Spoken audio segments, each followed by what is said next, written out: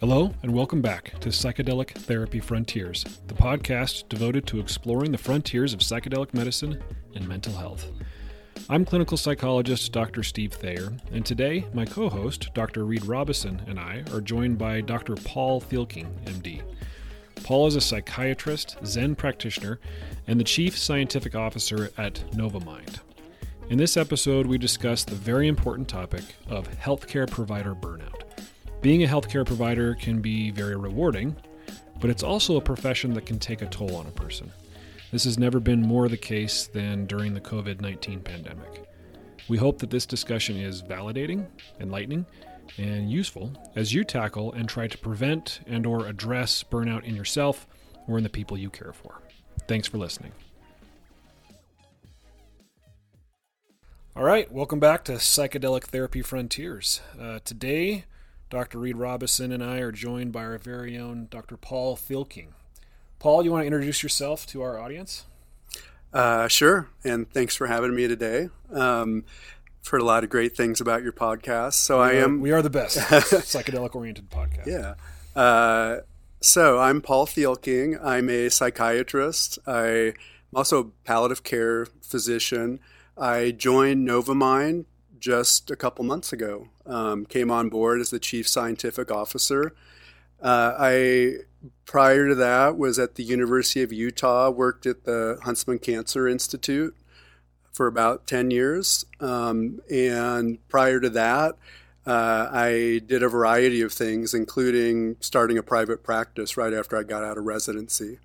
I have a lot of interest in burnout. I've been leading burnout workshops, classes, retreats for several years now, mainly for healthcare specialists. And a lot of my interest in burnout actually is based on my own personal experiences with burnout. You know, I think looking back, I've probably been burned out pretty seriously about 3 times over the course of my career. So that's, I think that's where my interest started, and have found some ways to get involved in, working with people and kind of sharing what I've learned, through a lot of my own experiences.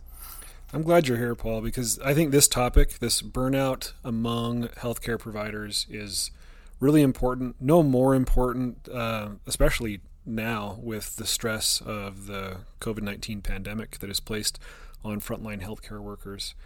And so I'm excited to get into some of our own personal experiences with burnout and maybe offer our listeners, whether you be clinicians, guides, therapists, or just interested enthusiasts, some guidance, some tips on how to navigate burnout.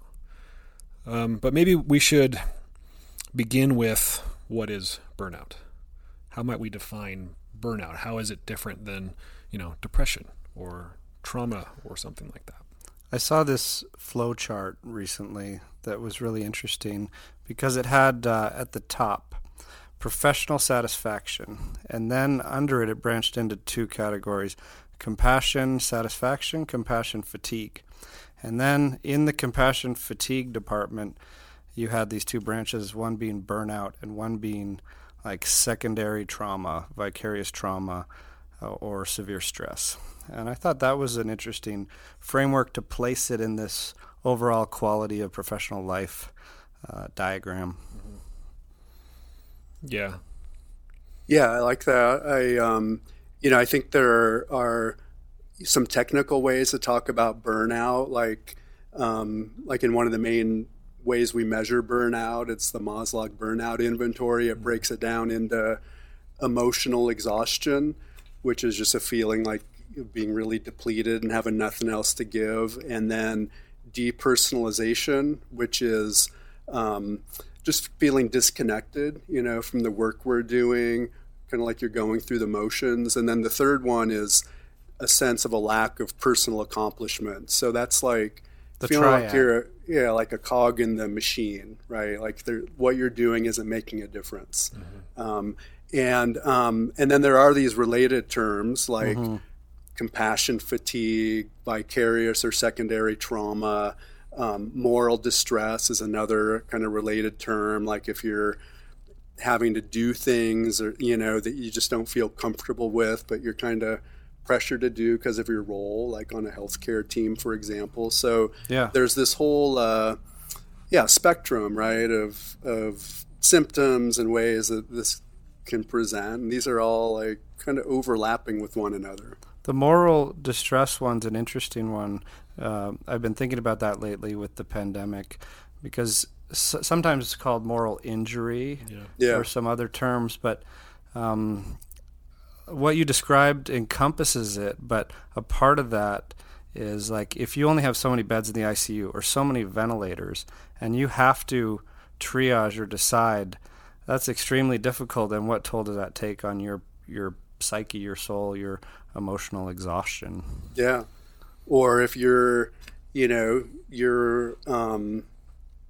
physician or a nurse, and you're coming into work and you've got, a family member that's immunocompromised at home or something like that. That can be a real sense of source of moral distress too, right? Mm-hmm. Having to make those sorts of decisions. Yeah, especially when things are outside of your control. Yeah. Right. Yeah, you have this sort of insurmountable, like with the pandemic, for example, you have this uncontrollable, seemingly insurmountable problem in front of you. And you got into healthcare because you wanted to help people solve really, really difficult health challenges, whether they be physical or mental health challenges.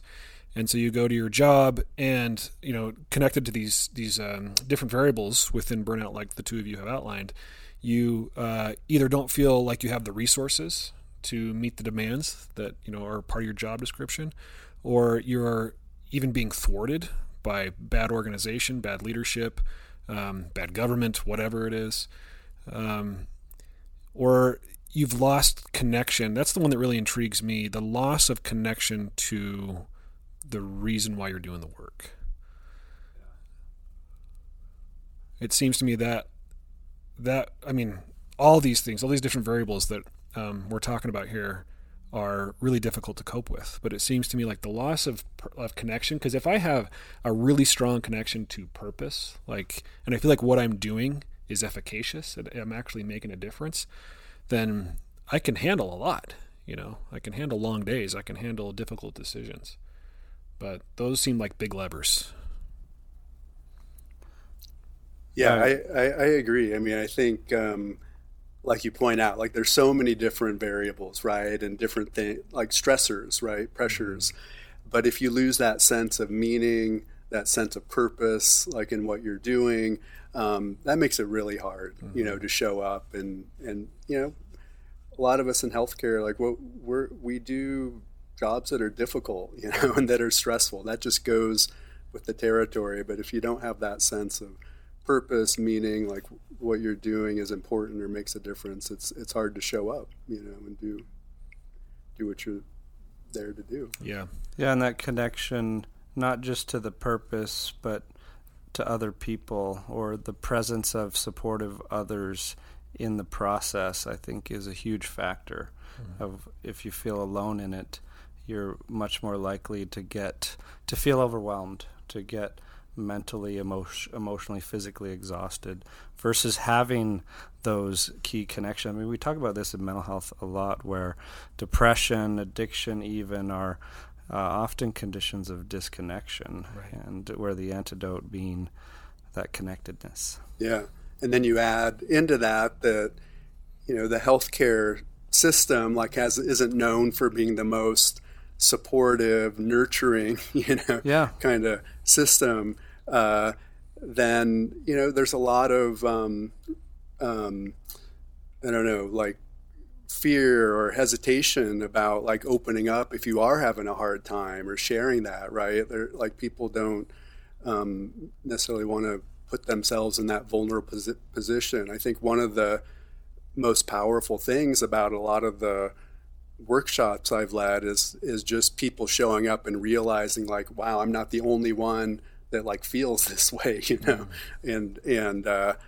And I think it is often an isolating thing if you feel like you're overwhelmed, or you're not able to kind of do what you're there to do, and you feel like you're alone in that. That really takes a toll on people. That's powerful, that realization, I am not alone in this, and that can take away a big chunk of the distress right there, add so much fuel to the resilience effort, and that's part of what we put together in this frontline CAP, this frontline healthcare worker group ketamine assisted psychotherapy project we're doing, is getting people together in a cohort because of the healing power of the social connections in the group as well. It's one of the things I love most about group therapy generally is it's that insight that I'm not alone. And when we teach new therapists how to do therapy, one of the early skills we teach them is normalizing. It's validating listening, but then normalizing. Not to say that like, oh yeah, well, what you're going through is everybody experiences that. We're not minimizing by normalizing. We're saying you're not alone. This thing that you're experiencing is not 100% unique to you. You're not in isolation with your burnout or your depression or your anxiety. There's still the other factor that Paul brought up that has struck me, especially during the pandemic, is how many people are afraid to access mental health support, especially in the healthcare profession, because of fear of it negatively impacting their employment. Mm-hmm. And even though the stigma does seem to be reducing in mental health, it's still a significant factor and a big obstacle we have to overcome in helping people access the support they need. Yeah, you see that to varying degrees in different, I think, kinds of work. What shocks me is when you see it among mental health professionals themselves. Yeah. Like mental health professionals who don't want to go seek therapy or maybe get on some medication because they're worried about the stigma of what was described to me once as an out-of-shape personal trainer, right? Like if you go to the gym and you hire a personal trainer, are you going to hire the person who looks very out of shape? Well, probably not, right? You want the person that looks like they're in complete physical, peak physical condition, because the assumption is that person's going to know how to get me fit. I think it's kind of a poor metaphor for, the wounded healer. Yeah, it is. And you can see how it's a sign of strength as well. It's hard to get there personally. I think we can all relate, but if we do share that we're doing our own work and in our own therapy, that can be so helpful for colleagues and clients. Yeah, so just to put it out there, as an example, listeners of the podcast, I have seen personally probably 7 different therapists in my life starting in college. Yeah. Part of it was I wanted to get a sampling of different therapeutic approaches as a client of those therapeutic approaches. But also, I've just needed different kinds of help throughout my life, and was never with any one therapist for really, an extended period of time, like some people are with their psychodynamic therapist they're with for 30 years or whatever. But I actually really enjoy talking about my own struggles and efforts to improve and maintain my mental health for the reason of reducing the stigma. Yeah. That was introduced to me as well during residency training at the University of Utah, when the program was like, okay, now here's your 12 months of free therapy that we highly encourage that you all do, because you need to know what it feels like. Then you get into that and a light bulb goes off. You're like, wow, this is actually really important for my healing work and my preventative maintenance and my growth and my ability to help others. Yeah. I was fortunate to be in the same training program and had that same opportunity and took advantage of it when I was in residency. And, I'm a strong believer in the idea that to really be a good therapist, like, you have to have done that personal work yourself. And I think when you talk about burnout, I think there's something similar there, and that's around like self-awareness or self-awareness, knowing what your stressors are, knowing what your underlying issues are. We all came into being healthcare providers for various reasons, right? And the more insight you have into why you're there, doing what you're doing, why you want to help people, and the more aware you are of your underlying like vulnerabilities and self-care needs, the more you can protect yourself or prevent from getting into a place like burnout. For mental health professionals, one of our instruments, right? Medical professionals have different instruments. You might have a tongue depressor or a stethoscope. One of our instruments is our heart, our own nervous system. And I think, like Paul is saying, the more aware we are of the way it functions, the more conscious we can be of our own countertransference, of our own reactions to our clients, then the more effective we can be. The more we can divide our own BS and leave it outside the therapy room so that it doesn't affect our clients, and then use this finely tuned instrument of our own heart and nervous system to be of service to the person sitting in the chair across from us. But if we don't, as Paul said, do our own work, then we have an out-of-tune instrument, and it will be harmful to us and could potentially be harmful to our clients. I like that. I do see self-awareness as like the first step in burnout prevention and addressing it. And if we're not able to fully be self-aware because of the workload, the stress, where we are in our journey, then no problem. We rely on others to help us. We open up and help each other identify those things. And for me, it can be physical or mental, emotional. It can be an irritability or starting to feel like dreading going to work is a big warning sign, or tension in muscles might be another one, or sleep difficulties.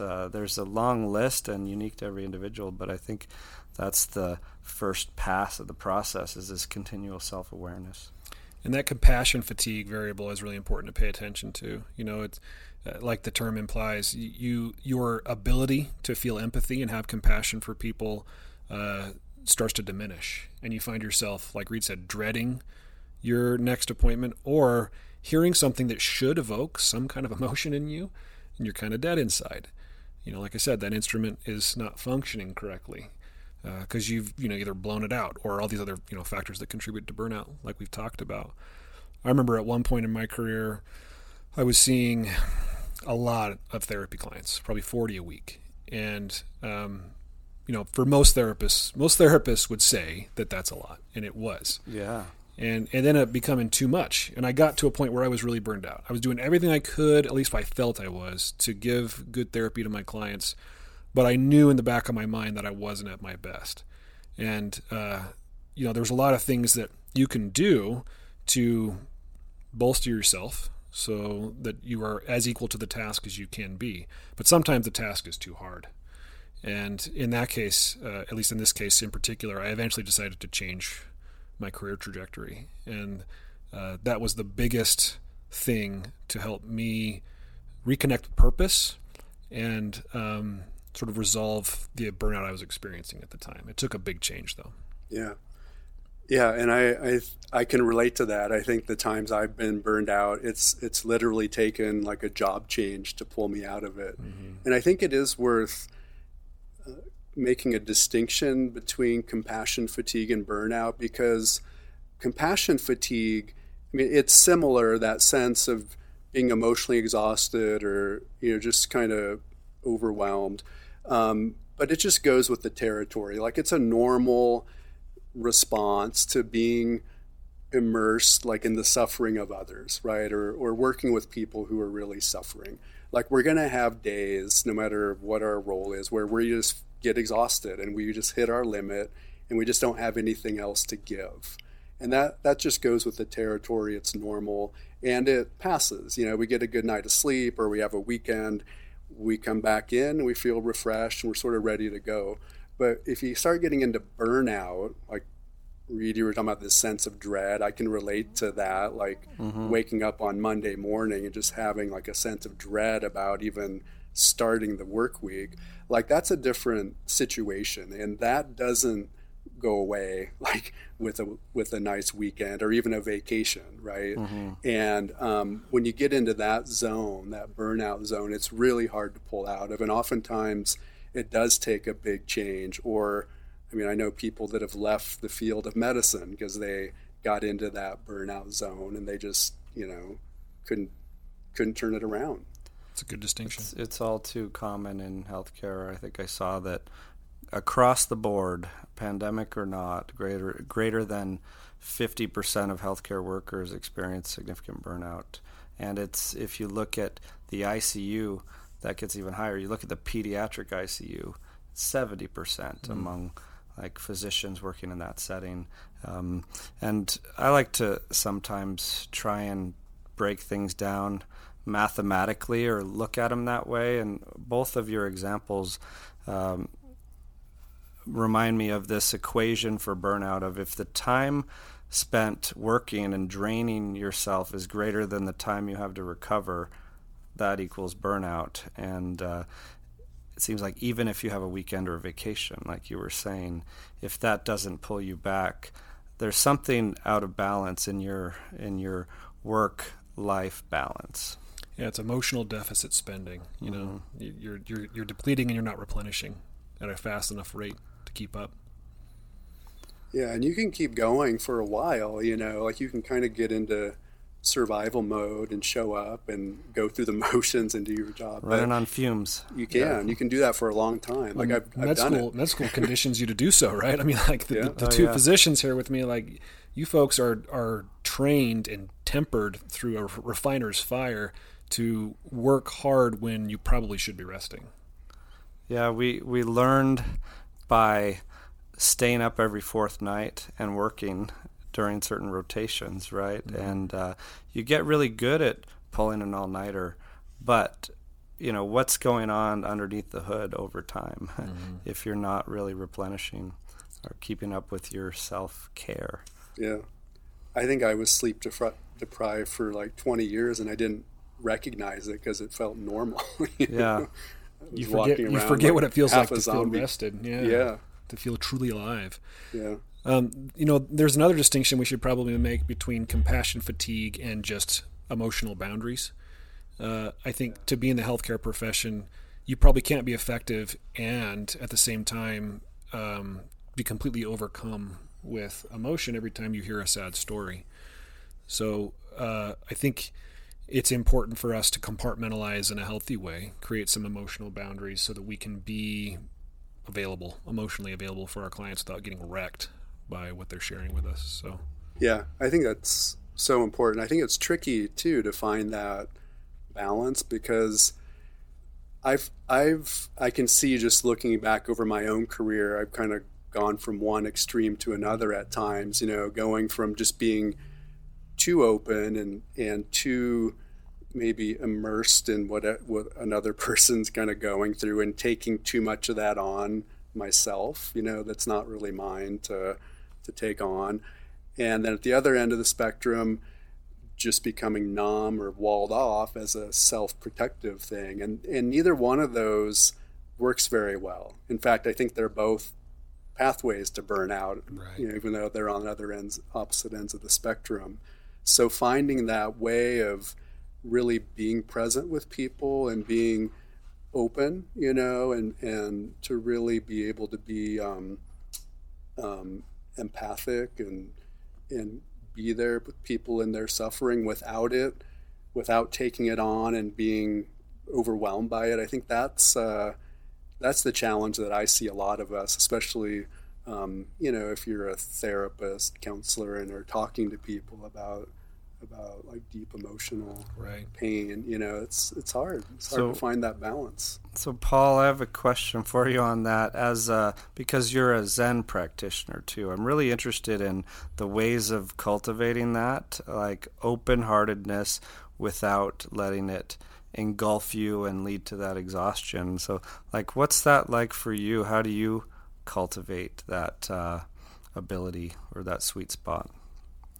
Yeah, well, that's a good question. And I think just reflecting on that, I'm not sure, being a longtime meditator, longtime Zen practitioner, I'm not sure if that necessarily teaches you the the right way to go about this, because it's easy.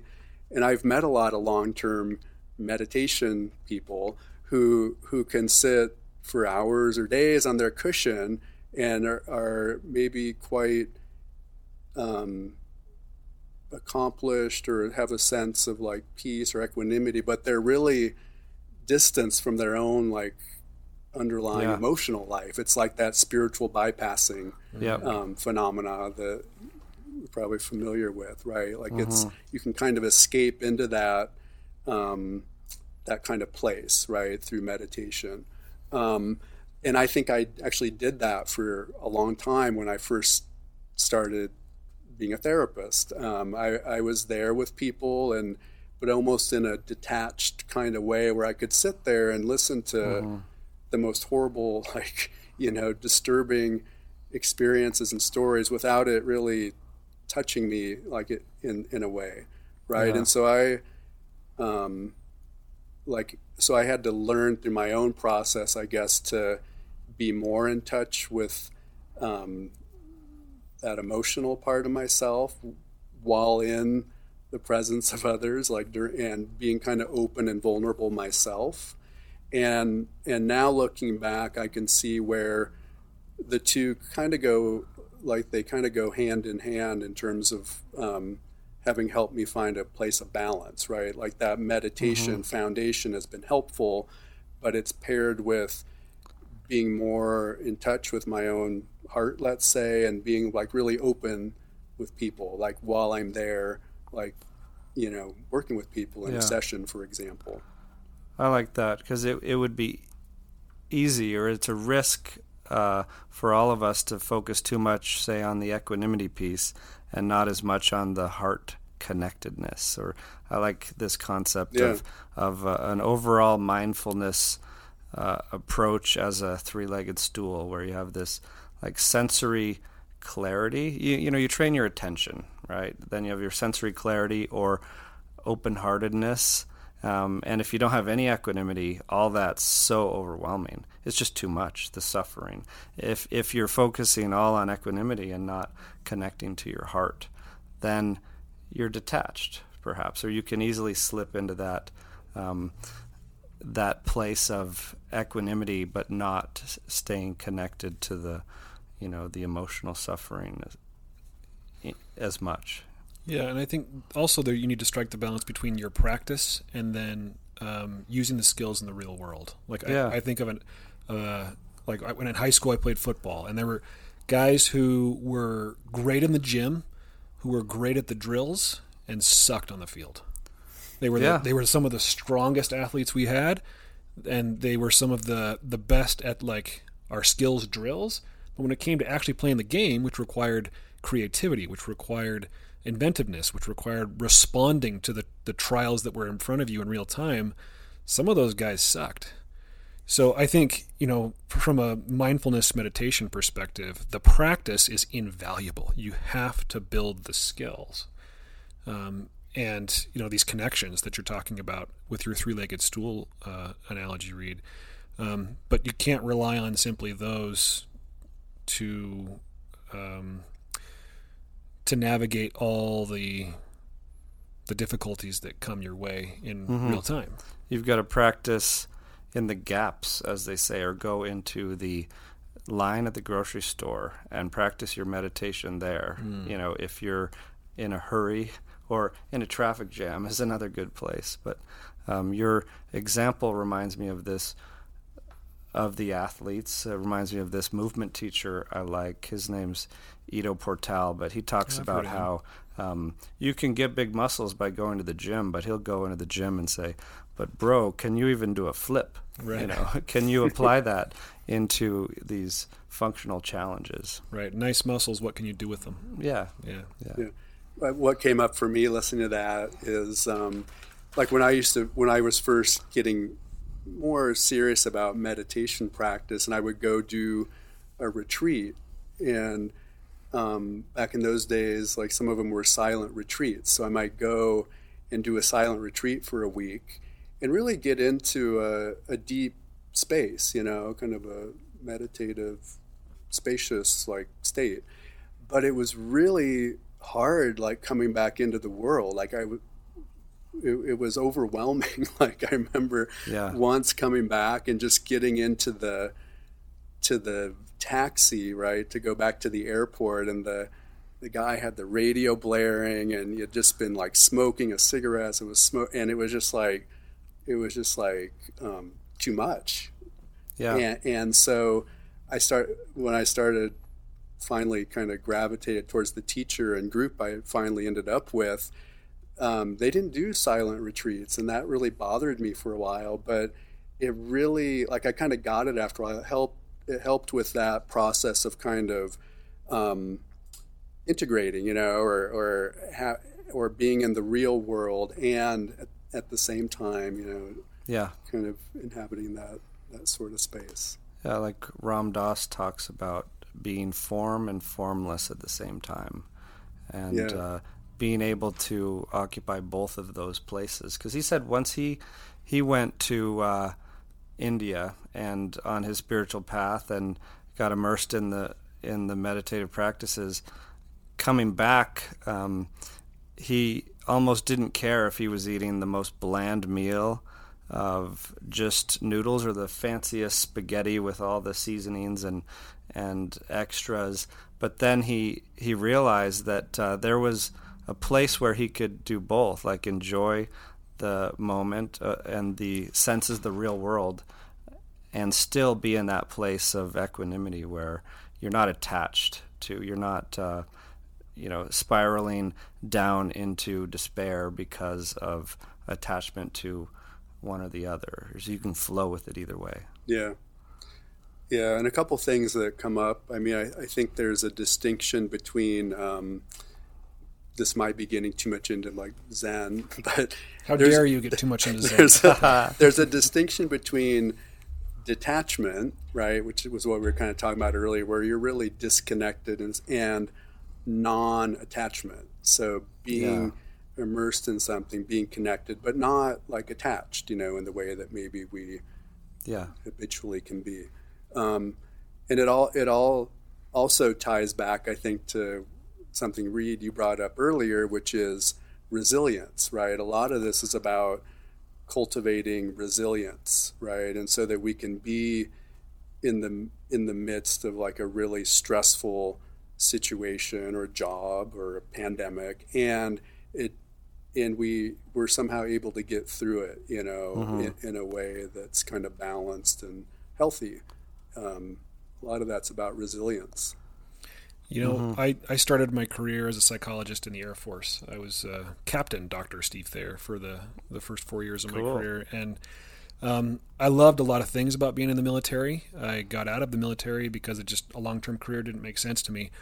For one of the reasons it didn't, and it's connected to this word resilience. You know, when I was in the military at the time, the top brass wanted our airmen, soldiers, sailors, Marines, to be resilient.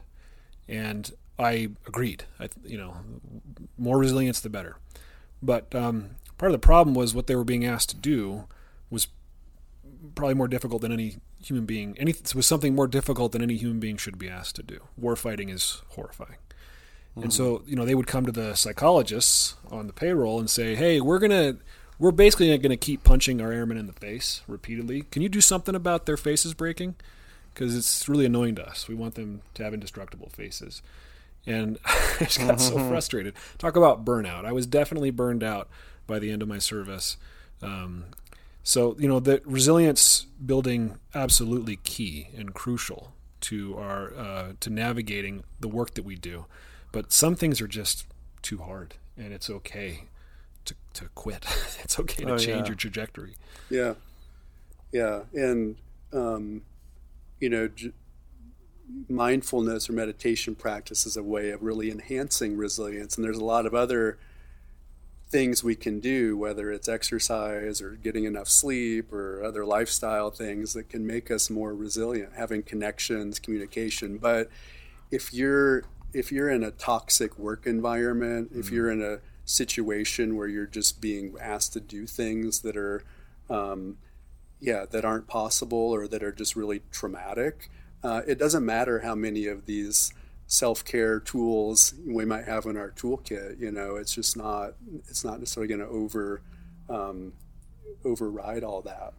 Yeah, that gets into that moral injury category we were talking about. Yeah.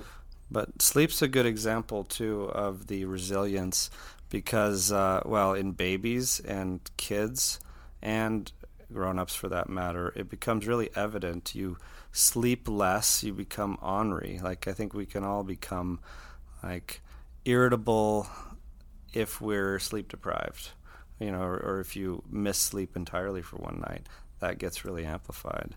But there are so many different areas like that are more subtle that I think we could tune into. Yeah, I've heard the HALT acronym. Like if you're feeling an intense emotion, HALT. Am I hungry, angry, lonely, or tired? And address those 4 things before you do anything drastic. Bottom of the pyramid stuff. Yeah. But those things are really essential, and those foundational things. If you're not taking care of those things, it might not matter what else you try to layer on top of that. It's not gonna work.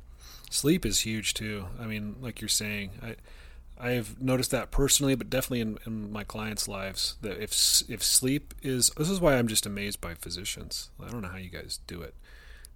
When in grad school, or the surgeons out there, or the ER docs or whatever, or the shift workers, or just people who aren't sleeping, freaking find a way to sleep. It's a huge lever.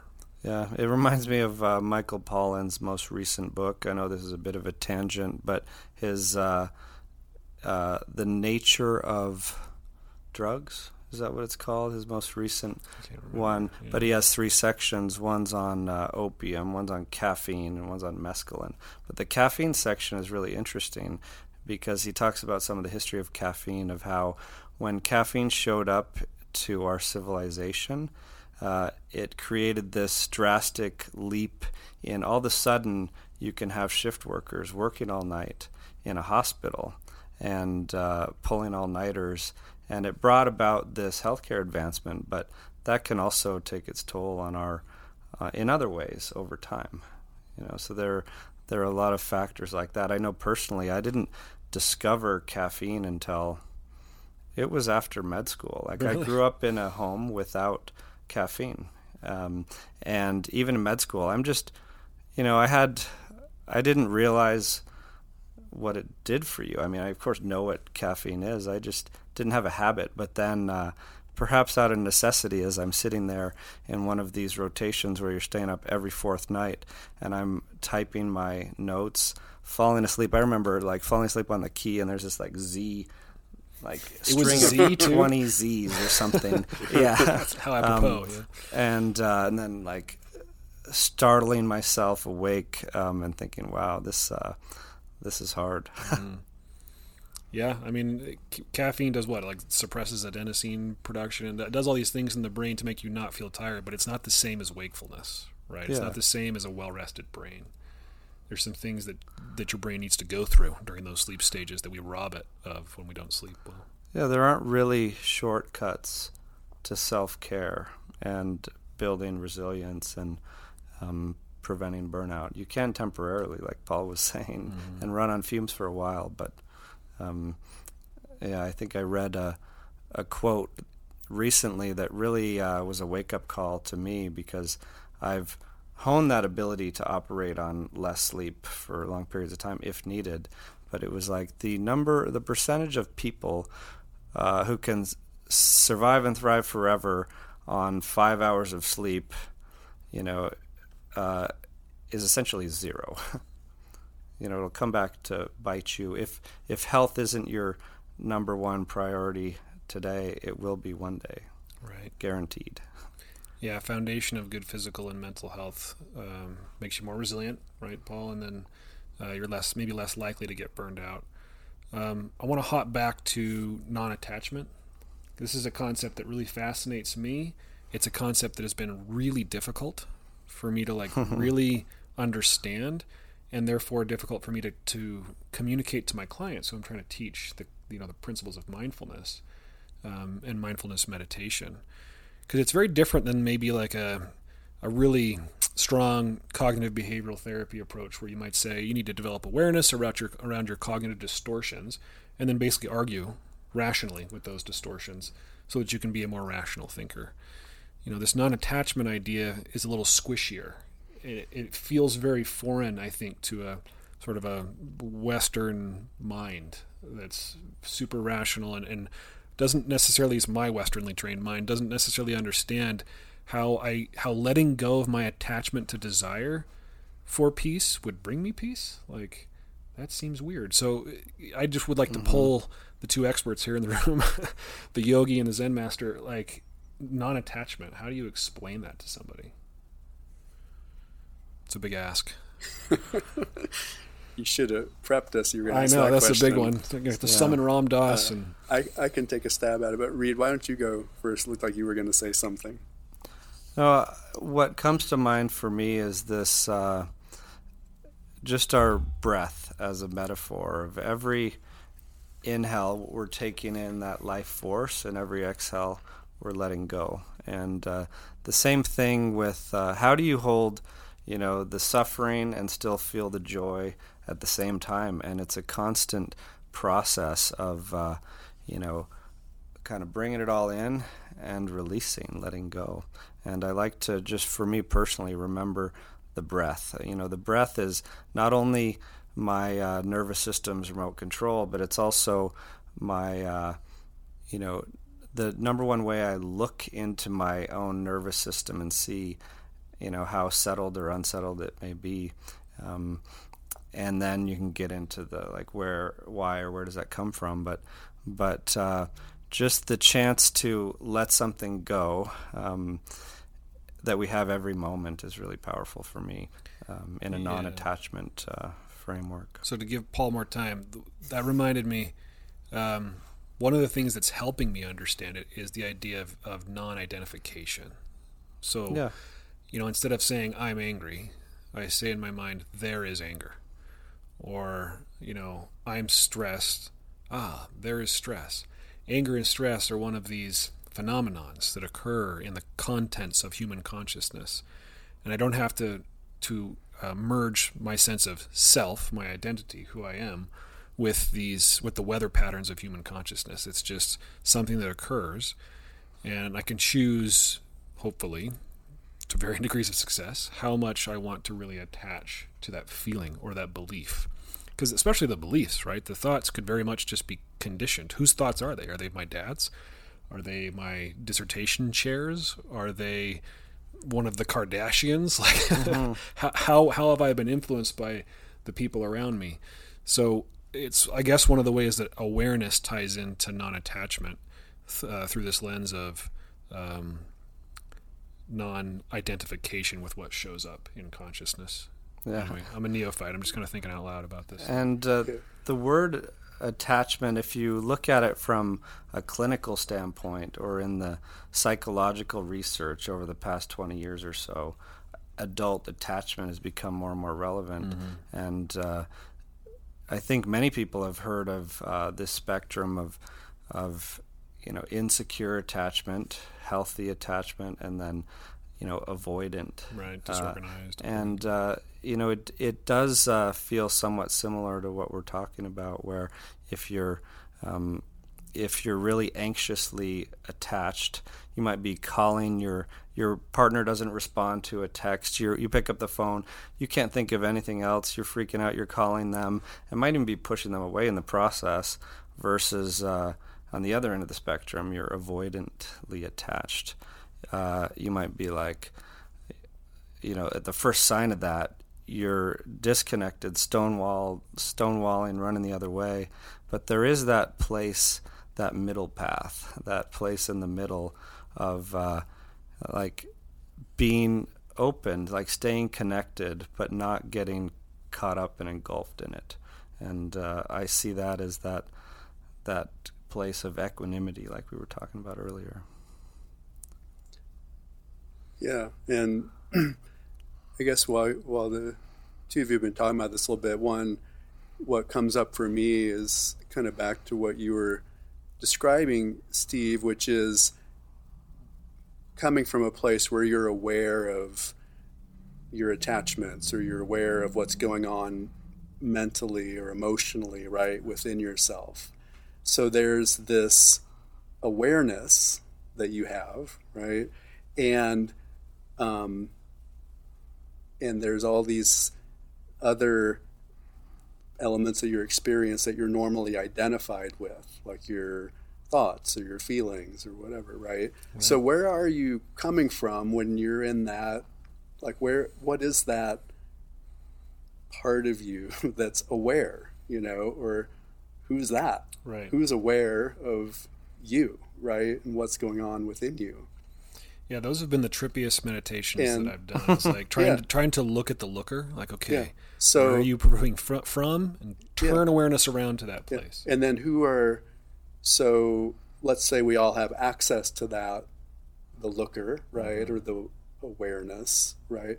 But what are you more identified with? That or this, this body, these feelings, this mind, the concepts we have? Like, what are you identified with, right? And I think accessing that awareness, let's say, that more spacious sort of awareness, and even maybe identifying that, wow, that's me too, or that's me, right? That spacious awareness, it's not just limited to this body mind here. I think that's part of it, maybe getting to a place of non-attachment. Like, I love my kids, right? I love my dogs, right? If my dog died, like, I'd be crushed, I'd be heartbroken. But at the same time, like, that spacious awareness, that's like our essence, right? That's like really more truly like who we are. And it's not just limited to like our, this sort of embodied human experience. So that's some of what comes up for me thinking about non-attachment. Yeah, I like that a lot. So that might be the path towards this kind of non-attachment we're talking about, of slipping into that loving awareness place. And it's really neat to see, tying it into compassion, fatigue versus like empathy and compassion satisfaction. It reminds me of the Tibetan loving kindness meditation approach, or metta, where you're meditating, surrounding yourself in love and surrounding your loved ones and people close to you in love, and then taking it to even people you don't like, sending them love, or surrounding everyone, all living things with loving awareness. In that practice is really a powerful space to try and access. Yeah. I was trying to teach my kids the metta meditation, and I says, imagine you're a Care Bear, and you're sending that beam of rainbow love from your Care Bear tummy out to your brother, and now out to your neighbors. And now pick somebody you don't like very much. And my son just starts laughing. He's like, no, I'm not going to do that. No, go ahead. And just Care Bear stare the crap out of that guy. Just, send all your compassion, but not empathy. Like, I've heard people make the distinction between empathy versus compassion. We're not trying to take on what they feel. We're trying to show them that we care. Yeah. Oh, I love that. You should dish that out at one of our retreats, or record a meditation. The Care Bear stare. Yeah, the Care Bear stare version. Yeah. But I think it is relevant to the whole burnout discussion, because a lot of the healthcare professionals I see are just really coming from this sense that they need to like do something, right? They need to fix, like, whoever they're there to help, they need to like fix their problem or do something. That's kind of how we're conditioned. And that's really important, right? Especially like if you're in an emergency room and somebody comes in and they need like to be intubated or something, like, you need to do something. But for those of us that are maybe doing more like therapy, as our profession, there might be skills we apply or things we need to do to help, but there is something about just the quality of like really being there, and kind of in the way the two of you are talking about, right, with that loving kindness attitude, or that, and it's more about just the quality of the presence that we bring to the situation, and that alone is really powerful, and in fact might be more valuable than any problem solving or any like technical thing we do to help that other person.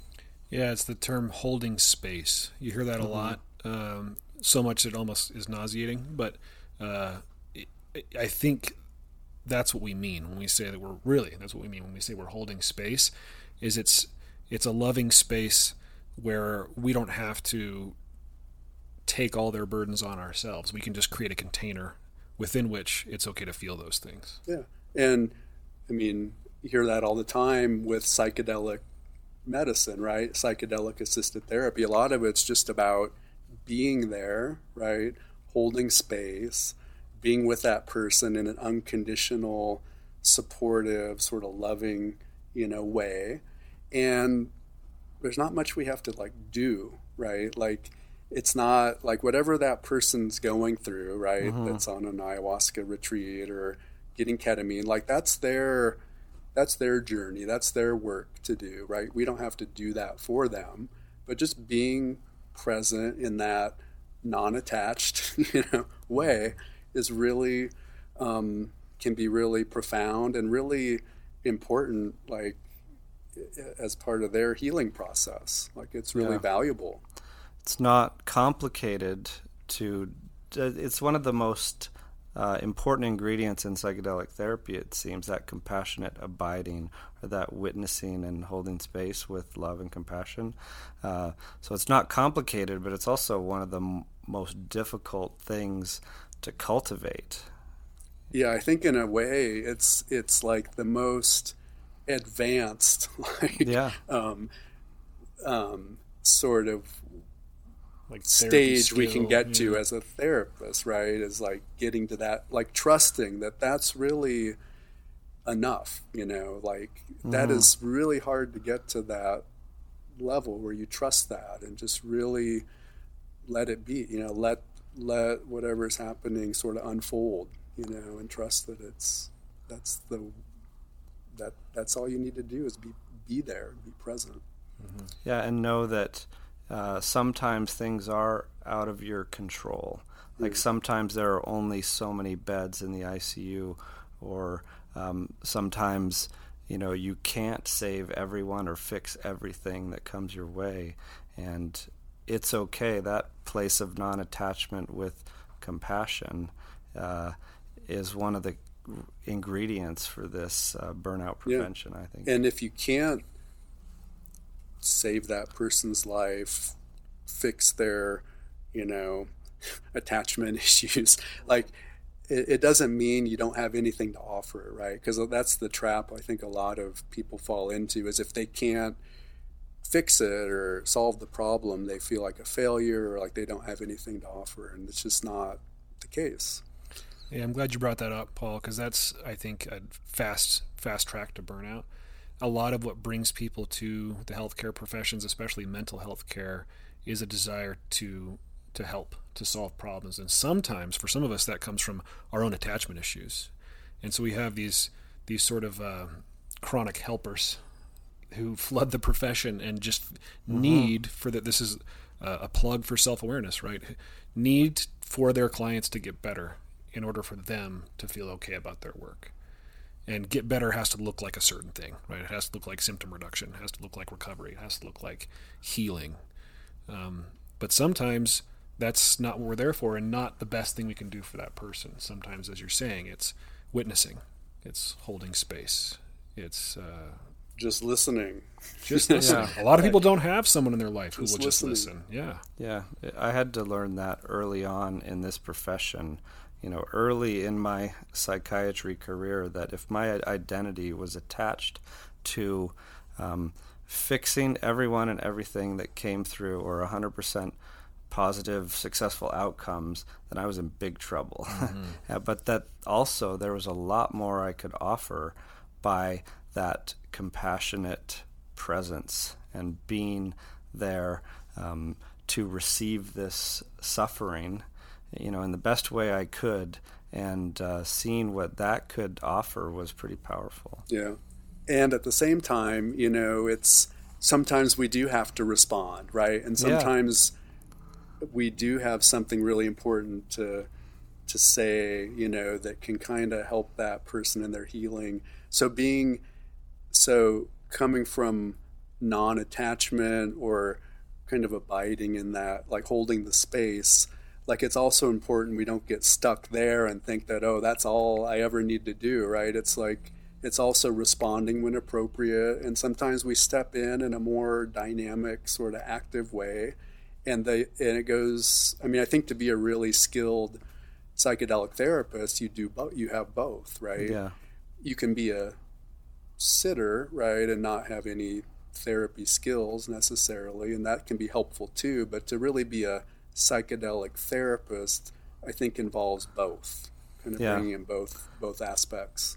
Yeah, you have that foundation of compassionate abiding with the psychotherapeutic skills to guide someone through the process. Yeah, I remember when I was teaching an undergraduate clinical psychology course, and I was demonstrating the different sort of major therapeutic approaches or philosophies, and we were talking about humanistic or Rogerian client-centered therapy.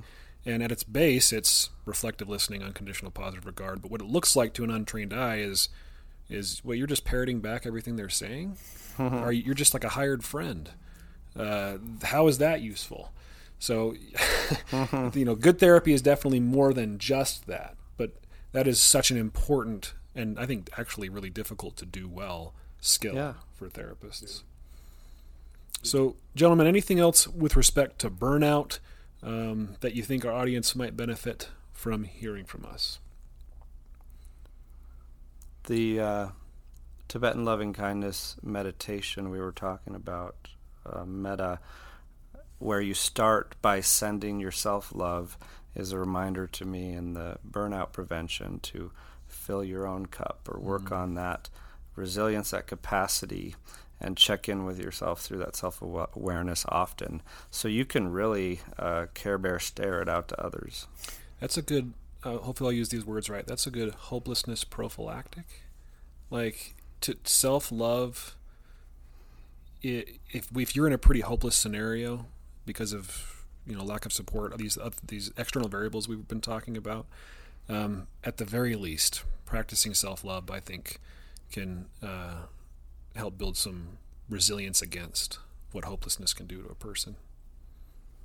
Yeah, I think, just reflecting back on my own experience and working with people around burnout, I do think that self-compassion, that unconditional self-acceptance is such a hard thing for people to embrace or be in touch with. Like, we always, a lot of it, we always kind of put ourselves last, or we treat ourselves the worst, and so that's really crucial. And the other thing that I think is just worth emphasizing again is, like, no matter how good we are at self-care, how many tools we have, if we're on a team, if we're in a work environment that's not somehow like supportive, or at least acknowledging that self-care is important,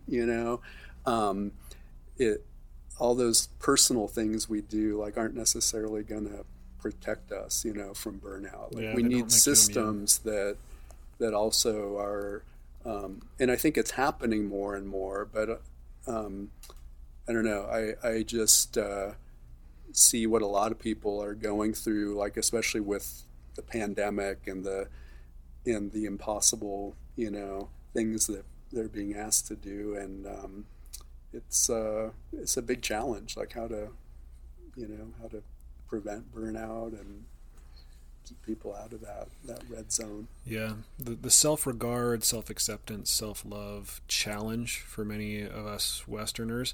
It reminds me, hopefully I'll get the details right, I think that the Dalai Lama visited the West, and it was one of the things that he was just sort of baffled by was the level of self-hatred and self-loathing that we're all plagued with.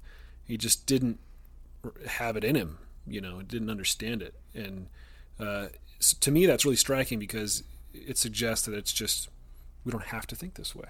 Yeah. It's a function of our conditioning, Yeah, there's cultural like elements to it. There's conditioning, right, around this, like, don't be selfish, don't put yourself first. Like, right. There's just a lot of ways hard. This gets ingrained, like, I think, in us, and it can be really hard to reverse or overcome. Yeah. There's a lot of guilt, that goes along with that self-love or trying to take care of ourselves. Yeah, I had to make that shift when picking up a practice of yoga meditation. I felt this conditioning, this part of me saying time spent doing that is selfish. Like I had to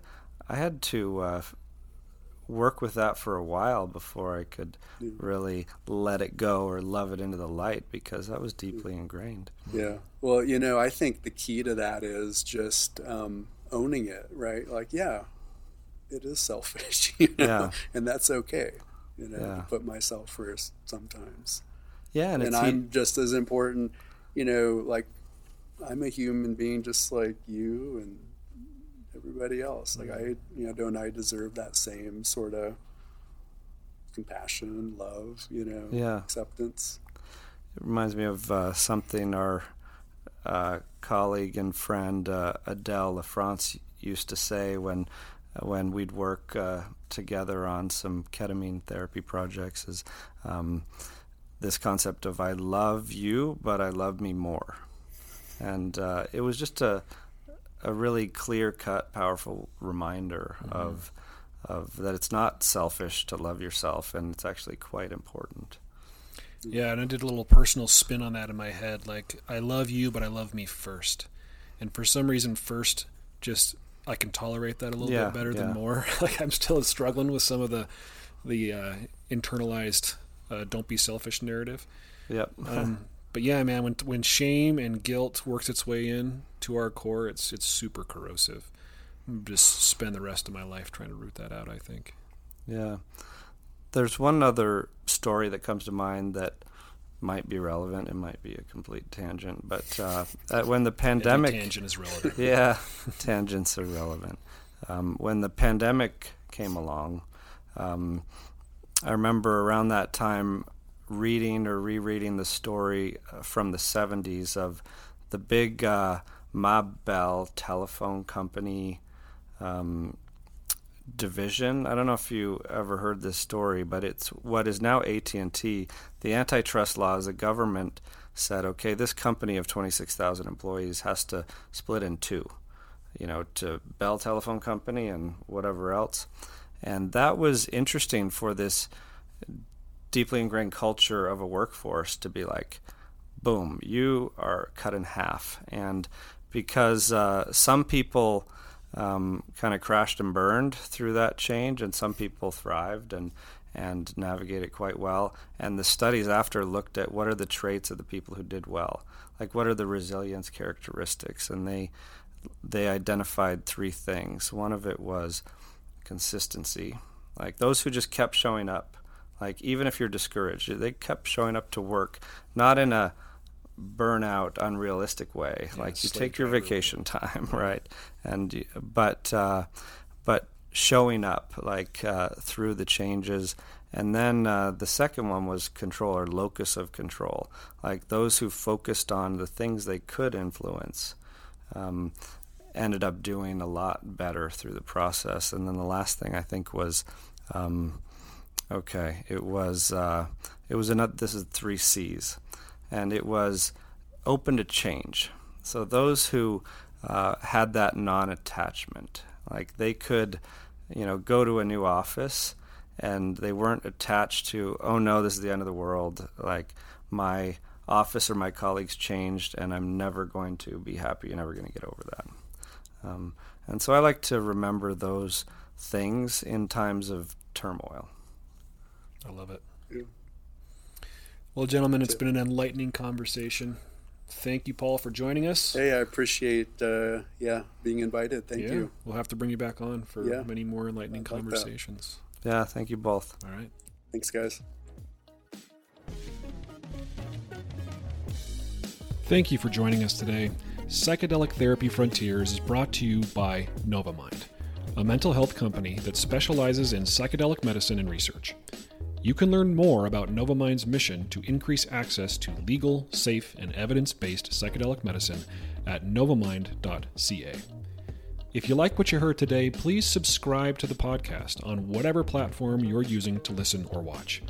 Also, if you're feeling generous today, please leave us a glowing review on Apple Podcasts, Stitcher, or wherever you like to listen.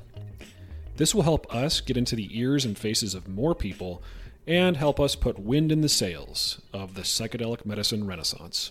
Thanks for listening. Hey listeners, it's Steve Thayer here, letting you know that Numinous offers unique training opportunities for mental health practitioners to develop their skills and expertise in offering psychedelic-assisted therapy to clients. These courses are carefully crafted by Numinous professionals like myself, Reed, Joe, and others, and offer a variety of high-quality learning experiences. So, if you would like to learn more about these trainings, you can find the link in the show notes below, or you can visit numinous.com/training. That's numinous.com/training. The content of this podcast does not constitute medical advice or mental health treatment. Consult with a medical or mental health professional if you believe you are in need of mental health treatment.